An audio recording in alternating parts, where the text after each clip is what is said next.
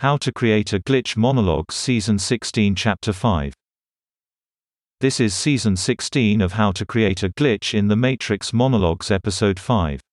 In this episode, we will be talking about the phenomenology of discovering reality is a simulation. It's a knowledge that tests you, at the edge of your vision, in the smallest things, details discovered which don't fit the context, words spoken in haste that were not what you meant, as if someone or something was putting words in your mouth, or perhaps discussions in the shadows of a bar that seemed to revolve around your thoughts or memories. Perhaps you saw people standing on a street corner, unmoving, for far too long. Or discovered a particular streetlight which seems to darken upon your approach. Perhaps it was that set of twins wearing identical clothes walking down the street next to your parked car. Or the doubles seen from a bus window walking in divergent directions. Perhaps you saw yourself or your husband in the house when they were really at work. Or perhaps you found a duplicate item, keys or combs. In these myriad clues lies a mystery waiting to be uncovered, and when you are convicted maybe, you begin to accept that nothing truly matters, there is no meaning to anything. And at the heart of existential dread, there is a desire to throw it all away, your possessions, your relationships, your hobbies, your job.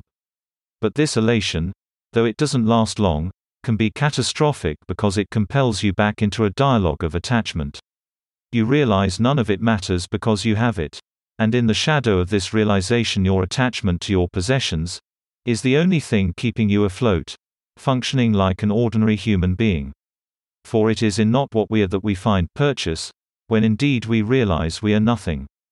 And in this, the ultimate existential crisis, do we find a sheltered freedom from our cares or concerns, until weighing heavily upon us, comes the realization that these were the things that gave life meaning: our friends, our family, our job, our possessions, our hobbies. And in this realization, of how meaningless everything is, do we find an opportunity to redefine, for ourselves, what gives our life meaning. At first it seems like you are just going through the motions. But in time, in small steps, do you find a slight glimmer of hope, a kind of Sisyphusian glee. In the strain of your torment, pushing against the weight of the world, do you find a kind of release. A return to the state of purity which marked your ascension to the true realization that there is nothing to fear. That life is what you make it. And the sadness which dragged you to the depths of the uncreated void which is this reality, became an opportunity, not a retreat, to start rolling that stone back up that mountain. That's the end of the podcast for today.